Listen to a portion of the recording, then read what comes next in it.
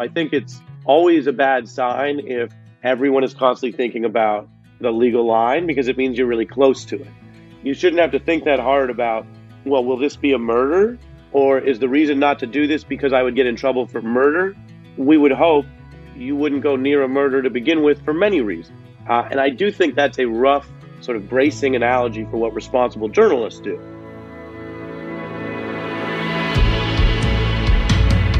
Hi, I'm Neil Katyal, and welcome to Courtside, a podcast about the Supreme Court and what it means to you. I've argued 50 cases at the U.S. Supreme Court, and I've served as the federal government's top lawyer. But I want the court to come alive for you.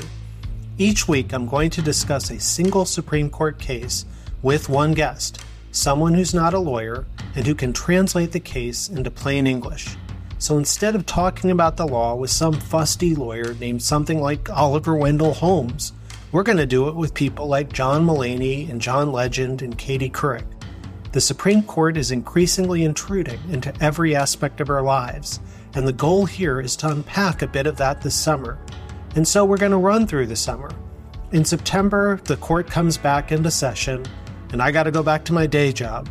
But if this podcast works out, we'll do it again next summer. By the way, all our episodes are posted over at neilkatyal.substack.com, along with a bunch of bonus stuff, including written pieces and discussion threads. You can also support the show there or sign up for free, so each episode at Courtside lands right in your email. That's neilkatyal.substack.com, neilkatyal.substack.com. On my Substack, each week you'll get access as a subscriber to all sorts of information about the case. I've summarized the case in a 3-page document, abridged the actual text of the decision, and provided for you the full decision. All of that is available to you as a subscriber. Each week, I'm going to follow the same format. I'll begin with a distinctive Neil Katyal take on the legal news. I'll then dive into a celebrity guest interview focusing on a single Supreme Court case. And then, as a bonus for subscribers, I'll also have some softer discussion about performance, creativity, resilience, and what makes each of our amazing guests tick. Today's legal news is pretty straightforward: the Donald Trump indictment for stealing documents at Mar-a-Lago. I want to do a deep dive into dispelling a prominent Donald Trump talking point that he did the same thing as Hillary Clinton.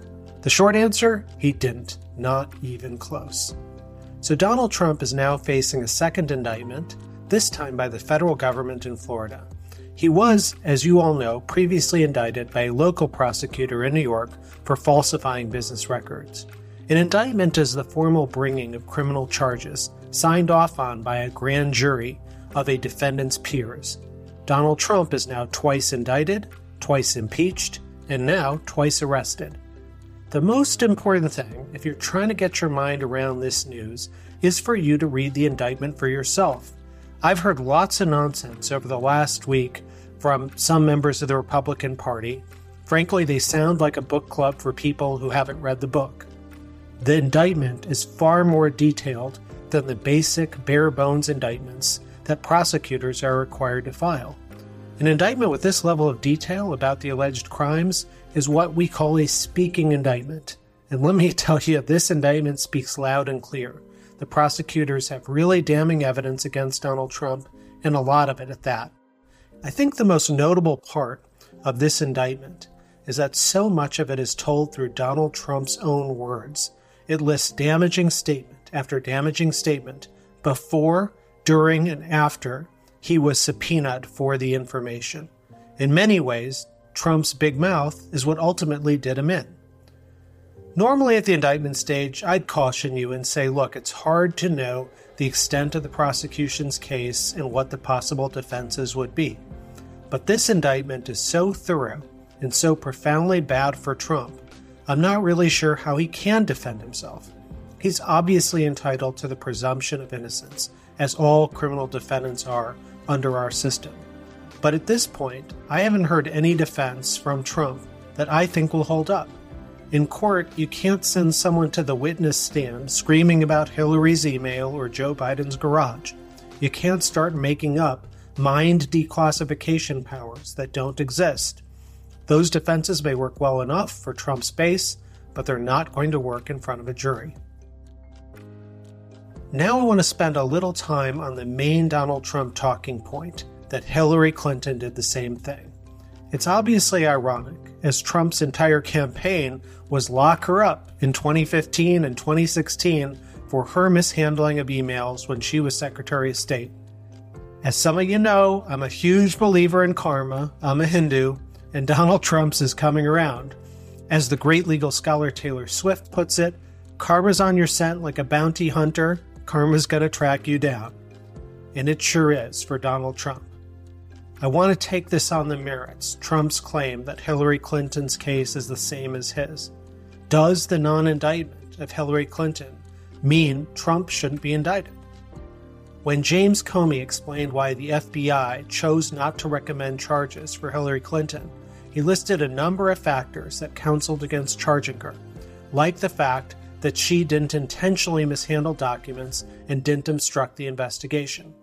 But instead of using that list of reasons as a model for avoiding charges, Trump used them as his own personal checklist for how to handle classified documents and subsequently interfering with the government's recovery of them. So when you boil it down, there were 5 factors that counseled against charging Hillary Clinton.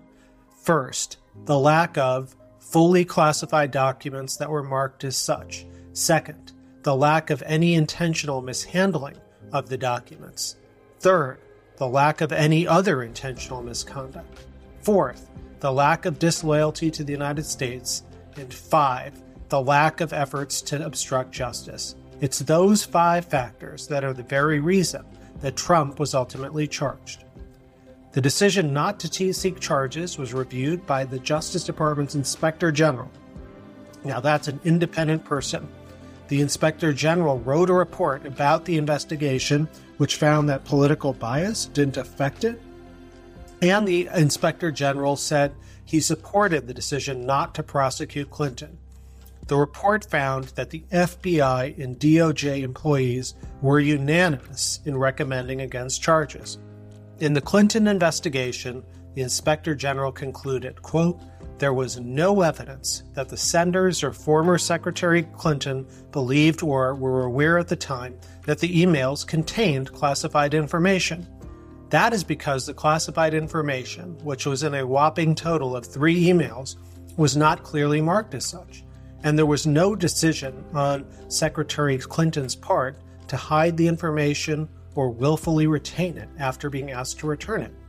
By contrast, here we have a special counsel who was appointed to operate independently and without bias, and that person, Jack Smith, reached just the opposite conclusion with respect to Donald Trump's handling of classified information. Now, special counsels are independent of the Attorney General, independent of Joe Biden. I can tell you more about that than almost anyone, since one of my first jobs at the Justice Department when I was a young staffer was to write the rules for special counsel appointments over 20 years ago. And in a future episode of Courtside with John Mulaney, the brilliant comedian, we're going to go into detail about special counsels. But for now, I think it's enough to understand that the special counsel operated independently of Joe Biden, independently of Merrick Garland, and reached this conclusion. There's also an important timing issue. Hillary Clinton used her personal email server for convenience during her tenure as Secretary of State. As a result, she had the security clearances to view and handle any classified documents transmitted on that server, even if she didn't follow the proper procedure when doing so.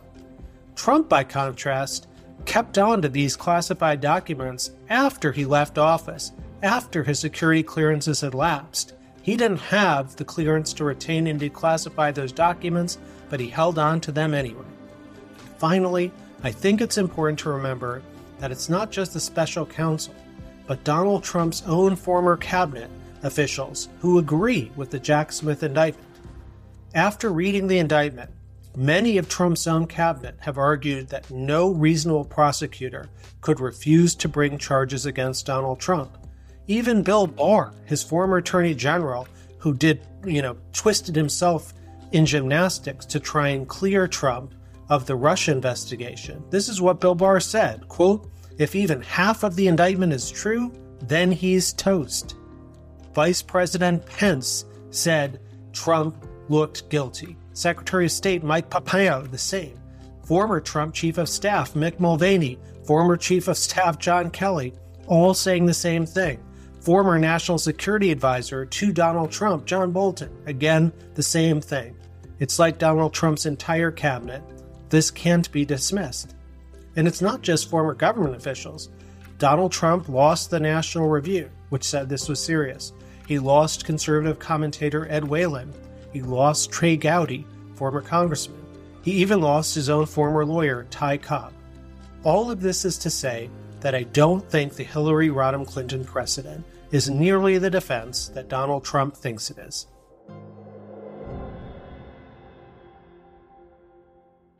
New York Times Company petitioner versus L.B. Sullivan. Mr. Wexler? Mr. Chief Justice, may it please the court.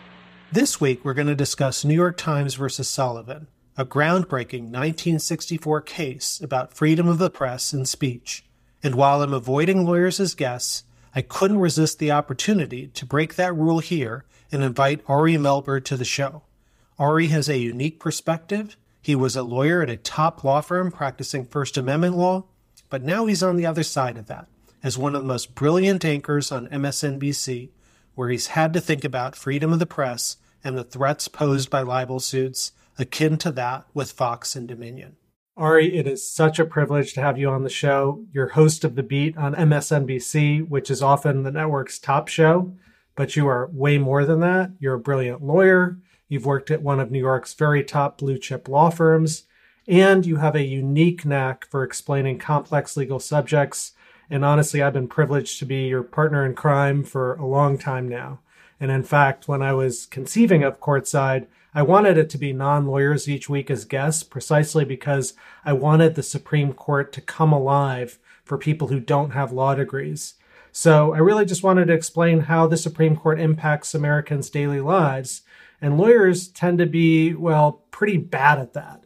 And there's one notable exception, and that's you, because I've watched you now for 6 years, and you do this better than anyone. So you're going to be my one lawyer guest in season 1, and it's for the best of reasons. So welcome to the show. Thank you for having me, Neil. Very kind words.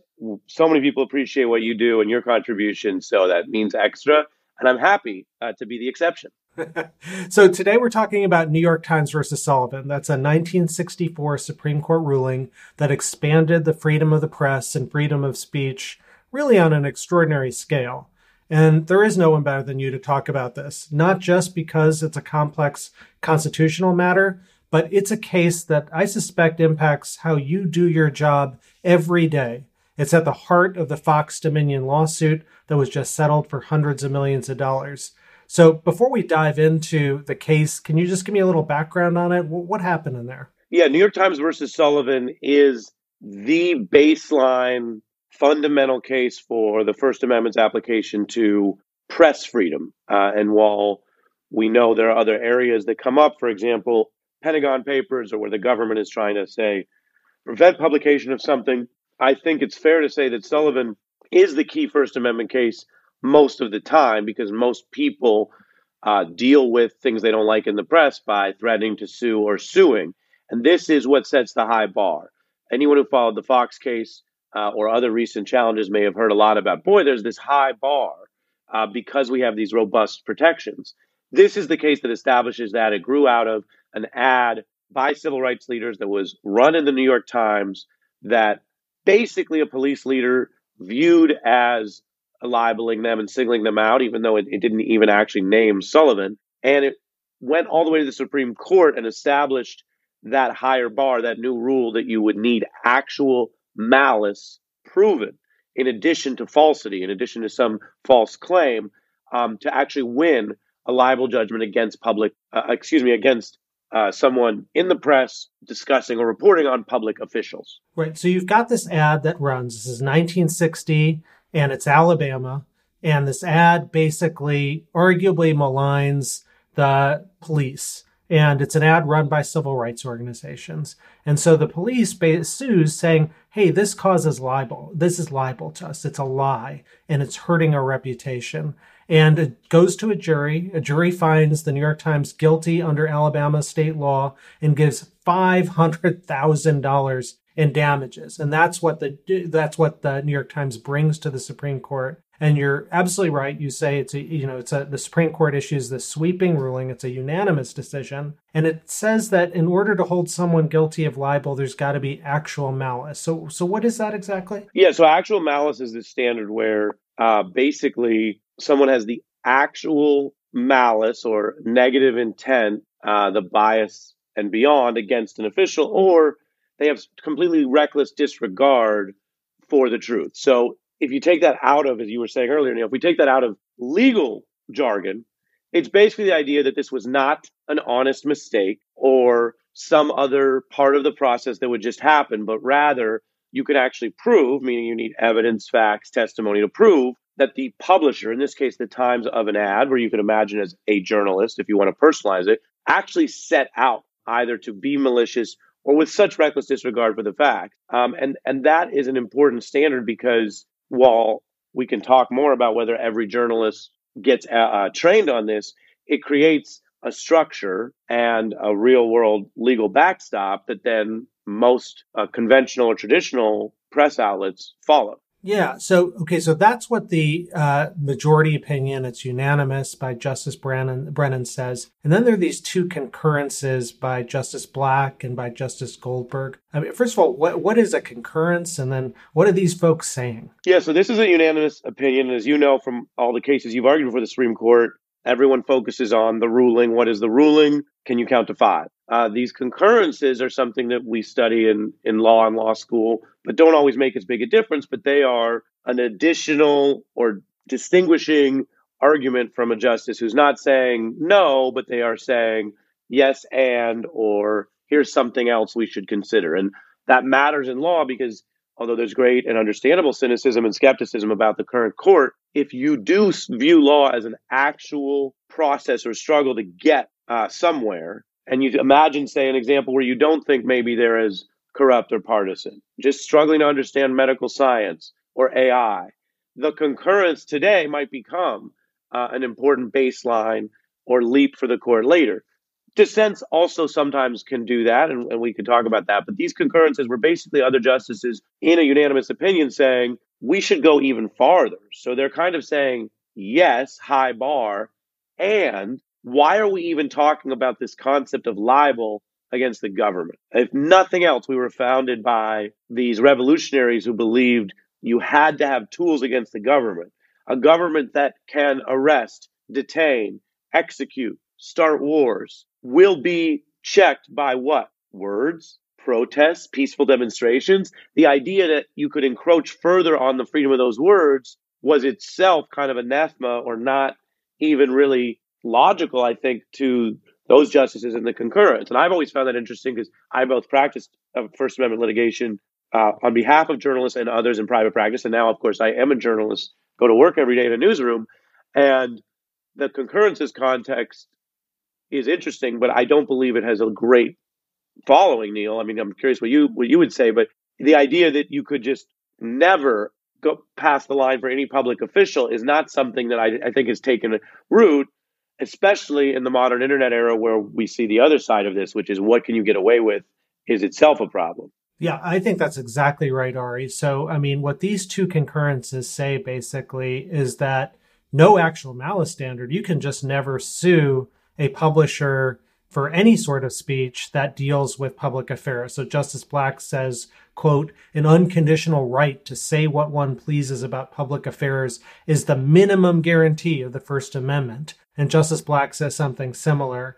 And if anything, and we'll talk later about this, the justices on the court, at least some of them, are moving very much in the opposite direction. But I don't see any support really for the Black Goldberg model now, because it would mean the press could basically say anything about a public official, no matter how scurrilous, and have no consequence whatsoever. So you had said something really interesting to me, which is, as a journalist now, you're taking what you used to do as a lawyer and living it. So how does it matter to you? Like what, are you, when you're, about to do a show and, one of your researcher hands you this thing and it looks, really? Is that really what that government official did? Are you thinking about this? How does it work? Yeah, it's a deep question because we talk so much about law in current politics, and I think that's partly a reflection of the problems in our current politics. I mean, some quantum of people may always be likely to break the law, but the levels of law breaking and corruption in the Trump era and beyond are quite well known. And so I think it's always a bad sign if everyone is constantly thinking about the legal line because it means you're really close to it. So day to day, you shouldn't have to think that hard about, well, will this be a murder? Or is the reason not to do this because I would get in trouble for murder? We would hope you wouldn't go near a murder to begin with for many reasons. And I do think that's a rough sort of bracing analogy for what responsible journalists do.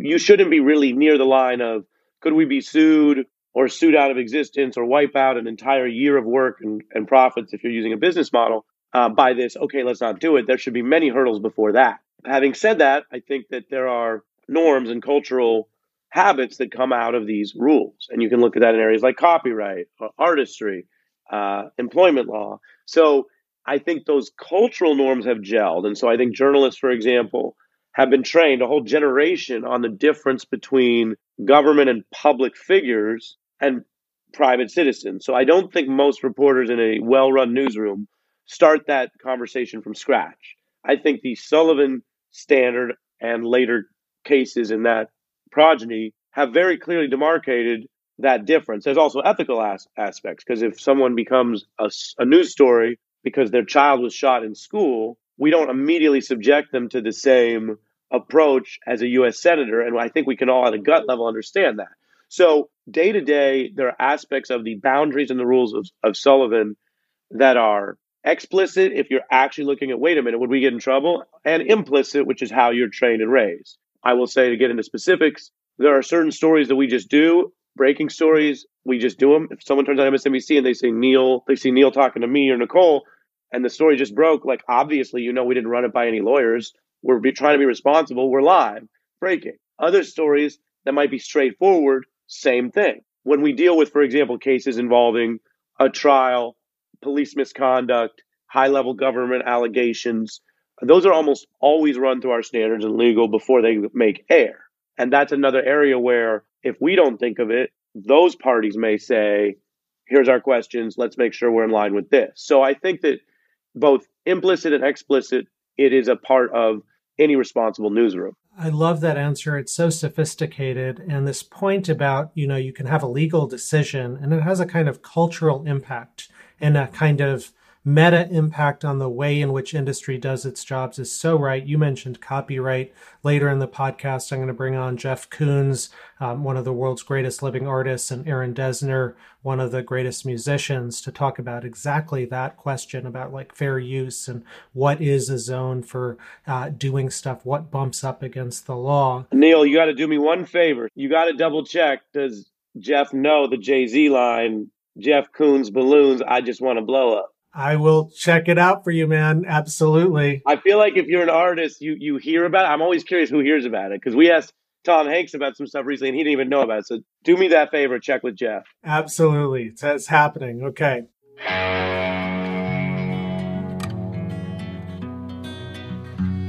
A quick break here to say that this episode of Courtside with Ari Melber is entirely free. The full versions of most episodes will only be available to paying subscribers, and I'm going to be donating all profits to charity. But seeing that this is our first show, here you go. It's all for free. You can sign up at neilkatyal.substack.com at no cost, and everything will land right in your inbox. And you can also support the show there. You might have noticed that you haven't been forced to skip through ads. That's because we're forging a different model for podcasting here. Courtside is entirely supported by listeners. Please consider joining us at neilkatyal.substack.com. That's NEALKATYAL.substack.com.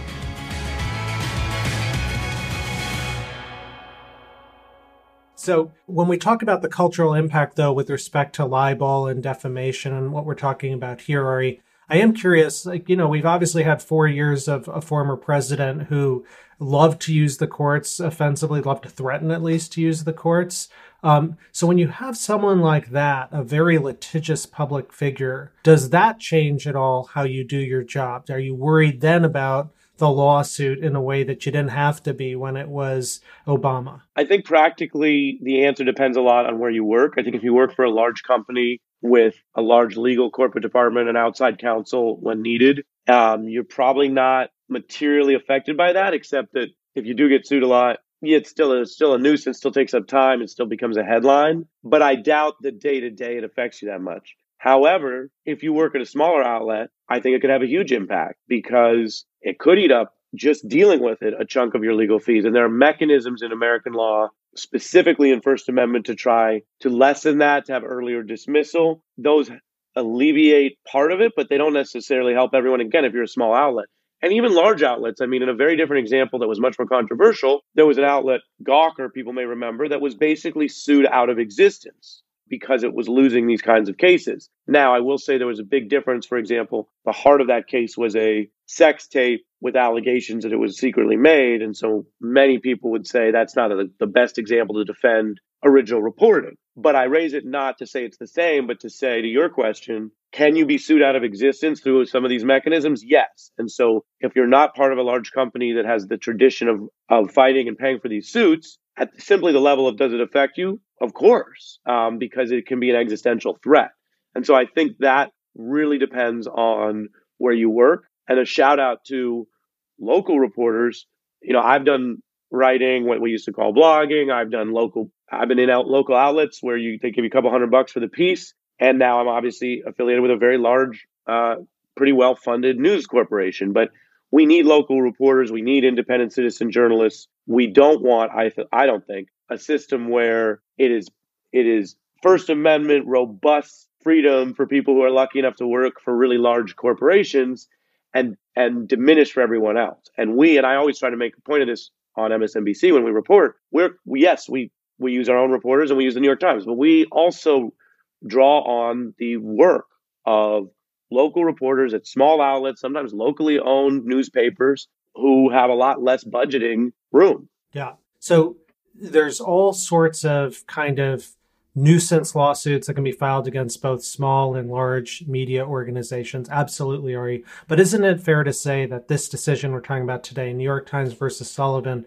stands as a kind of bulwark to stop the chilling effect of these lawsuits? It won't work perfectly, of course, because anyone can file a lawsuit for anything. But what the Supreme Court is basically saying is, boy, before you sue a journalist, you've got to have really the goods. You got to show that they were actually trying to harm someone and or at least a reckless disregard of the truth.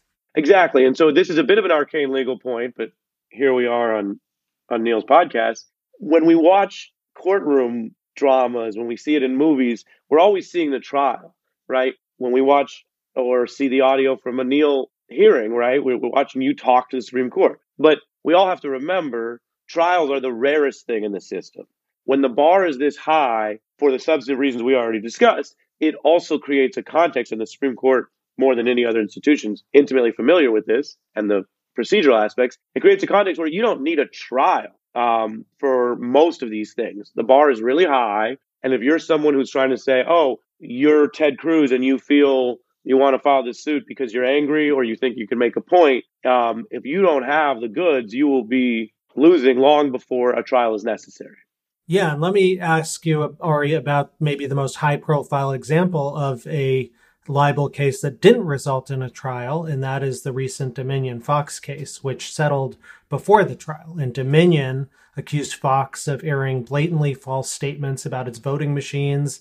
I mean, the reporters and guests on Fox claimed that Dominion had ties to the Venezuelan president Hugo Chavez, who happened to be dead at the time. And they claimed that Dominion rigged the 2020 election. So they were filing this lawsuit against a media organization, against Fox. And, I'm curious, first of all, just like, as a journalist, you looked at that, and obviously, you have, I think, a pretty different perspective than many people on Fox. But did the lawsuit cause you any heartburn? Did you think about it and say, this could be bad for our industry? It's a great question. And the facts of that case did not concern me. And I don't think most real journalists, including many strongly conservative journalists, go anywhere near what the evidence showed in that case. Now, as a lawyer, you're always concerned about you move the line, right? If you think about it as an error rate, you move the line and you say, well, that means there's still going to be 10% on either side of that line. You move it in different hands in a different argument. Is this going to be misused as a potential precedent? And that's a fair, open question. But the underlying facts showed that these people knowingly lied America into an insurrection. And that's another case where I believe that the external dynamics of the last 2 years and January 6th also contributed to how tough an uphill battle it was going to be for Fox, even though technically that wasn't an aspect of the case. I mean, you certainly don't need to prove a link. But I do think it hurt them, and I think it hurt them with the judge and the sort of reality-based people that were going to be empowered to decide their fate.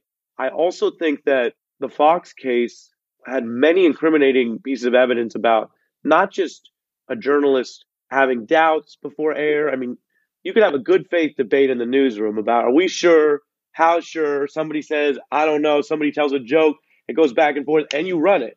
And taken out of context or by the most zealous lawyer and presented to a jury that might not know how these conversations go, they might see bad faith where it didn't exist. And that could apply to a Fox or any newsroom, right? This wasn't that. It struck me as people writing down in real time, Tucker Carlson and others, the whole thing is bullshit. Obviously, Biden won. That's up here, up high. Then you have these subset lies.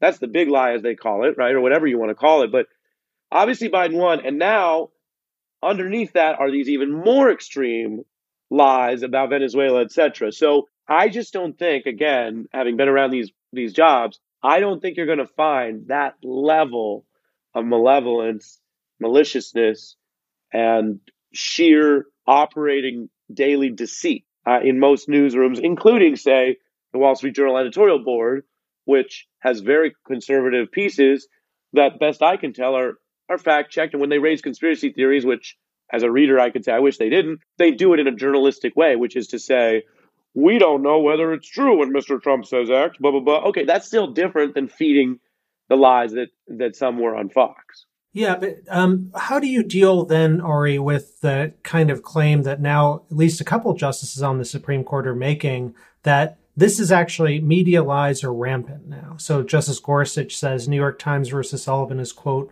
evolved into an ironclad subsidy for the publication of falsehoods by means and on a scale previously unimaginable. And Justice Clarence Thomas has said something similar, calling for the decision to be revisited. And Larry Silberman, before he passed away, one of our nation's most prominent Court of Appeals judges, said the same thing. So you've got people who are saying, actually, what these Dominion allegations aren't just about Fox, they're about the media generally. Yeah, I think it's really striking. It reminds me of when the late Justice Scalia referenced a so-called Cornhusker kickback in an opinion that wasn't in record evidence. And as you know, Neil, these are supposed to be very clear and tight rules. And so when the justices depart from them, I can only interpret it as a kind of personal view or their personal media habits, which they're entitled to have personally, but of course they're not supposed to be part of the record. And so my experience, when I look at the internet, right? I love the internet. It's a really interesting space for people working in our fields. But a lot of the internet is a book club for people who haven't read the book. And when you keep that in mind, it's less aggravating because you realize the book is just the start of the conversation to then say whatever they already think or project things. And then it's like, because I go to dinner parties and people want to talk to me about media, and I can tell very quickly what media they do and don't consume. So when they start talking about the stuff they don't consume, and let me be very clear, equal opportunity. I've seen people who are conservative do this. I've seen people who are liberal do this. I've seen liberals talk to me about Joe Rogan podcast, and I say, when's the last one you listened to? And I don't listen to it. After a 5-minute speech about Joe Rogan. So we're not talking about Joe Rogan. We're talking about how he makes you feel, or maybe a tiny clip. And that's okay. It's just you didn't read the book. And so justices are also human beings. And that's why the record evidence rules are important, because if you start just discarding the search based on evidence, now you're just doing your projection. And I think there's a lot of that, because to get to the core of your question, of course there are mistakes in media, and of course there's narrative bias and confirmation bias, all the things we've learned about. But most serious newsrooms in print and television have standards, have legal, they go through the process I've told you about, and most of their stuff is not constantly being corrected and fixed. And that's just a fact. They make other types of mistakes. They have bias. We could talk about the anti-civil rights bias of the media in a certain decade and how that would change now, and marriage equality and trans rights. Of course, we can have that sophisticated discussion. But are people getting up in the morning and going, how do I lie, or whatever Thomas is implying? No, not in most places. And ironically, or perhaps with projection, where we do see it right now, and this may change on my program, I'm careful to talk about how you can't just put all the problems on one side. But right now, Donald Trump is leading a political movement that is based on and integrated with knowing lying. That's why the fact-checking doesn't politically have a lot of resonance, because his followers think that lying is power. It is stunting. It is flexing. To get away with your lies shows that you're quote unquote macho or alpha or whatever. And so in this environment, it's not a false equivalence analysis. It's just not. I mean, there are mistakes here and there, but no, I think that the problem is more urgent on the right. Fox is the one that got caught in court. And there's a political movement that not only allows, but celebrates. Yeah, let me take the two halves of that long answer and ask you a question about it. So the second half was Donald Trump's campaign is built on this kind of lying model. And the first part is about how personal views impact one's kind of views on the law, on everything. And, you know, you're the grandson of Holocaust survivors. You've talked to me very movingly about this in the past. Do you think there's a way in which your family history impacts how you think about New York Times versus Sullivan? Because if you think about what Hitler did in the 1930s, he quashed all dissent. He eliminated freedom of the press. He sets up a sprawling network of propaganda. Any kind of relationship between your family history and how you think about speech? You know, it's a deep question. I don't think I've ever been asked that on TV. I do think that the way my parents raised me and our larger family history is tied to my understanding of the world, like how bad things can get, how quickly things can get out of control, tyranny as the real word, not the rhetoric. And so I'm sure that plays into my notions of how I look at the world and social justice. As a journalist, I really do try not to be overly committed to certain stories just because they hit with me. I kind of feel like my job is the opposite. So like, to pick a less loaded example, I'm from Seattle. So if I'm clicking around and I see something about Seattle, it's going to interest me more than another city. But I don't think it's my job, because I have a national news show, to do a ton of extra Seattle in the news bucket, if you will. Although it's not a secret I'm from Seattle, and it's sooner or later, I'm sure there are ways where people will be like, oh man, that clearly showed. So yeah, with my family, I mean, on my father's side, my grandmother, Lisa Melber, and her husband, Norbert, were in Germany, and they fled as refugees. And they went first to Jerusalem and then over a decade later to the United States. So they were very literal refugees fleeing. And all of her siblings were murdered in the Holocaust, their entire families. So I'm sure, again, I haven't given this exact question a ton of thought, but I'm sure that gives you a keen sense of how bad it can get. And then as a student of history, right, because I went to school, and law school, people forget, is it's laws, but it's also how were these laws passed, so you get rooted in what was going on at the time, right? What Congress was doing right after World War II is a context, right? And I do think that if you understand that history at all, and again, I'm not here as your historian, but propaganda is central to authoritarian movements for all the obvious reasons. And that's true in many regions. But I think, yes, the link of propaganda, which is to create a system whereby the government power is unquestioned because it is always right, it's on your side, it's tribally here for you, the in-group, there's out-groups, and that links with hate. Yeah, I think a keen understanding of that model is going to affect how much you care about these issues, I would guess. Let me ask you this on the other side, on a much lighter note. Sure, we can get lighter than the Holocaust, Neil. Why not? Exactly. So I hear you that you want to avoid, things of personal interest when you're doing your reporting. But one of the things I love about The Beat is that you incorporate hip hop, something I know you love, into the news segments. It may be one of your more distinctive features. Why are you doing that? What are you doing with these lyrics? What do you hope to accomplish? Well, so that's funny because Yeah, that's me being myself. So there's this difference, right? I'm always going to be trying to be me within reason, which is that thing of when you're on TV, like camera doesn't lie, it's live TV. Like, good luck if you're trying to be somebody else for years, right? I'm live every night. I'm talking to you today, live tonight. So that is how I think and talk and my passion, right? So yes, I will say the show probably has more music in it than a typical news broadcast. But I don't view that as like, obviously, just to complete the distinction, I don't view that as like first story of the show tonight as I'm like, yo, national news, the Drake album dropped. That's bigger than Washington. Like, yo, Right. Kendrick and Baby Keem put out this, video this weekend. No, you always integrate it Yeah, so beautifully. I'm kind of like, my jaw's often on the floor when I'm like, how did you do that? right. Can you do that for me for New York Times versus Sullivan? You gotta. I got one for Sullivan because I was thinking about it for you. So that I had a minute to think about. But yeah, to answer the question, like I was doing that. Like what's so funny, Neil, is like in high school I would do that. Like Busta Rhymes was big in the '90s, and I'd be in class or something. I'd be like, "Yo, yeah, well, like Busta said, like I make sure everything remains raw." And people would look over and be like, and then people would be like, "Stop," and I'd be like, "No," but this was like how it was. And then like because I had a career that wasn't always in television, I went on with my life. So the fact that to run it back around, like in my late 30s, it became part of this. My friends from home are just like, I can't believe this is being affirmed. Like we laugh about it, but they're like, can't believe it. So I've always been interested in words, all words. I mean, I grew up right in a household with novels, nonfiction, Shakespeare, more than one newspaper. To me, hip hop was always poetry as the words and the power in that. So I always thought about it that way. On a serious note, you were talking about influences. Like going to high school in the '90s, there was no, I mean, internet existed, but you weren't on it daily. Obviously, people didn't have personal phones.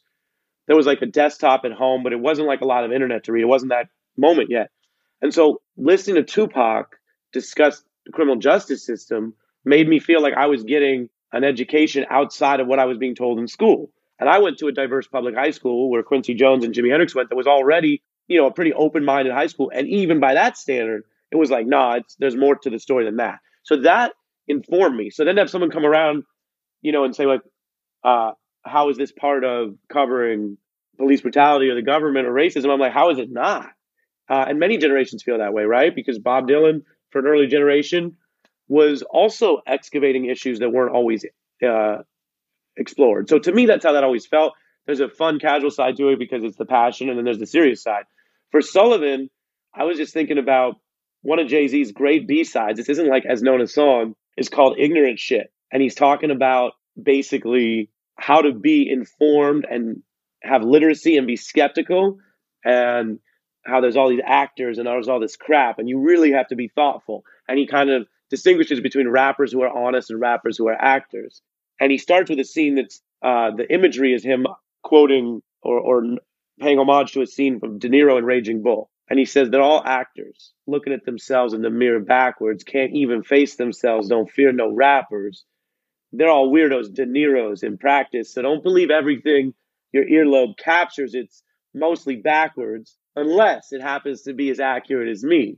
And everything said in song you happen to see, then actually believe half of what you see, none of what you hear, even if it's spat by me. Woo! Right? I always love that for literacy because he's playing with different concepts. It's poetic license. And he's even telling you, like, believe me, I'm more real than these actors. But don't believe everything you hear from me either, because you got to go out with multiple sources. My jaw's on the ground again. The last question for you, Ari. As you think about the similarities between musicians and Supreme Court justices, there's actually a lot more in common than might be apparent at first. So both, of course, are kind of writing for a living. To be successful, they both have to really leverage rhetoric and language to their advantage. Do you think that the justices can learn anything from song lyrics? And do you think musicians and artists can learn from the Supreme Court? Absolutely, yes, in both directions. It's an interesting question because you're really getting into the root of it. Like we hear this phrase, words have power, and we know that, but we also can be quite sloppy with our words and not always know what that means. The architecture, the building blocks of court opinions, which affect our lives, are delivered in words. The results are more than words, so those words have very literal power, not just other types of influence. But, there are other aspects of life that are more physical, like an engineer might open or close a bridge, by knowledgeably meeting with the team and then someone physically closes the bridge or whatever. With the court, something as serious as someone awaiting execution, it is the words on the paper and their clear and understood meaning that then controls life and death. So I don't think most parts of society function as tightly on the actual execution and power of words. And so the justices at their best are hopefully ruling with evidence, facts, and justice in mind, not personal enrichment, politics, or PR. And so, again, it's always compared to what? The current court is under scrutiny for many reasons I think people know, and I've covered many of those problems on my show, and that's a whole podcast in of itself. On the other hand, the founders created an institution that, unlike the political branches, is not subject to a constant popularity contest, is not subject to negotiating only a messy compromise, right? Which in the budget might be the best we can do, but actually sometimes on its best days uses these words to tell us not a compromise, although that happens, but this is what justice is. And that's why you go from, oh, people aren't allowed to marry if they want to marry someone of the same gender, who cares, to nope, the court has used its words, evidence, and thoughts to create a new baseline, to advance justice and equality. And so the fact that they do that through words and take words seriously is really striking. On the artistry, great artists use words and passion to help us better understand ourselves and the world around us, and sometimes whether we want to change it. And that's why I've always thought art is so fundamental to civilization. And so it's funny because I was, looking at the recent Warhol ruling, where I think the court didn't, in my view, do its best. And I thought it got caught up on sort of other mechanisms to resolve it, but paid less attention to the artistry. And what the court can learn from artists is that even when you need rules, regulations, uniform standards, all the things you actually need, how is this going to be applied in the real world 10 years from now? They also have to, in some way, keep in mind that this is still a society that we're governing. And that means that you have to have some place to understand the human condition, which is a lot of what life is about and what makes life worth living. And I think the reason why artists connect with us so much, it's all generational. I mean, I have people come up to me and they say, oh, I'm learning about the rappers from you, but, for me, it's Dylan, for me, it's Aretha. And I'm like, dope, like, that's great. But I promise you, for this 20-year-old who might like Aretha, it could be City Girls. And it's hitting them the same way. It's making them think about what it means to be alive and what it means to have dignity. And what great art does, and hopefully this is a fitting conclusion, is because it makes us feel more alive and human, it can remind us of our common humanity. And when we have that, we're less likely to be in our boxes, diminish people by stupid categories. That's why, I've been to great inaugurations where I'm like, damn, okay, I'm feeling a little patriotic. But they've never been as amazing and diverse as the greatest concerts I've been to. Because you go to Jazz Fest in New Orleans, and there are people there from 90 years old, no exaggeration, to the kid. And no barriers. Everybody's coming from wherever they're coming from, and we're together. And you're like, well, if music can do this, yeah, maybe there's something that the rest of us could take from this for the type of society we want. It's such a beautiful statement, Ari, about the power of art. And it does remind me of the Supreme Court at its best, because whether it's marriage equality, or you go all the way back to the Bank of the United States case from 1819, Chief Justice Marshall's opening words are about how the court is about our common humanity. It's about bringing us together as Americans. And of course, it hasn't always done that in its history, but that's the goal. And so I can't thank you enough for really spending some time with us today and talking about the court, talking about art, talking about life, and of course, talking about New York Times versus Sullivan. So thanks so much, Ari. Thank you, Neil. Stop over at neilkatyal.substack.com to support the show, and there you'll find all the episodes, written pieces, and bonus material, and you can sign up so you don't miss anything. That's neilkatyal.substack.com, nealkatyal.substack.com. The music for the show was composed by the artists Dawson Hallow and Ronnie Bar Hadas. Production services are provided by J.E. Peterson and Ness Smith Savadoff at Voltage. Thank you for listening, and I'll have a new episode of Courtside for you next week.